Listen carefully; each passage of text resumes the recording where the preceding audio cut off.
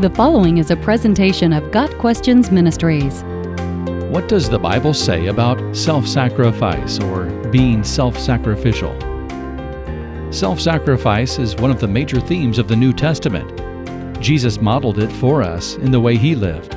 Though He was God, He did not demand His rights as God, but demonstrated servant leadership in everything He did.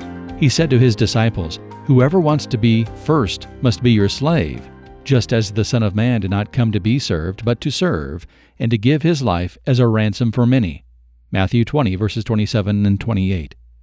Some people through the centuries have defined self-sacrifice as extreme forms of bodily punishment we must undergo in order to please God. Some branches of pseudo-Christianity have encouraged all manner of physical deprivation and abuse, as though self-inflicted punishment could make people right with God.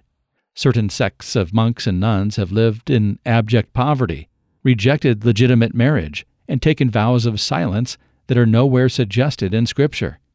These are akin to the man-made laws that Jesus despised. They do not represent the kind of self-sacrifice the Bible requires.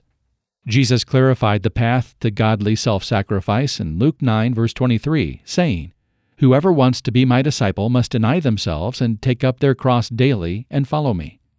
The kind of self-sacrifice that pleases the Lord is the natural result of having taken up our cross to follow Jesus. A cross always represents death. So in order to take up a cross, we must be willing to die to ourselves, our agendas, and our rights. When we crucify our fleshly desire to be our own boss, we begin to make decisions based on what Jesus would have us do. The greatest commandments require self-sacrifice. The first commandment is that we love God with all our heart, soul, mind, and strength. The second is to love our neighbors as ourselves. We can do neither of these while still demanding our own way. We must sacrifice our rights and desires in order to fully obey God. Biblical self-sacrifice is being willing to set aside one's own desires for the good of others. Galatians 5, verses 13 and 14 says, "You, my brothers and sisters, are called to be free, but do not use your freedom to indulge the flesh. Rather, serve one another humbly in love. For the entire law is fulfilled in keeping this one command, love your neighbor as yourself." When we willingly limit our freedoms, set aside our own rights, and pursue the best interest of those God has called us to serve, we are being self-sacrificial biblically. Self-sacrifice demands that we die daily to the passions of our flesh that are in opposition to God's will for our lives.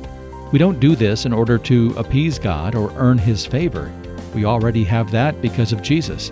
We choose it because we know it pleases our Father, and we want to be more like His Son. Got Questions Ministries seeks to glorify the Lord Jesus Christ by providing biblical answers to today's questions. Online at gotquestions.org.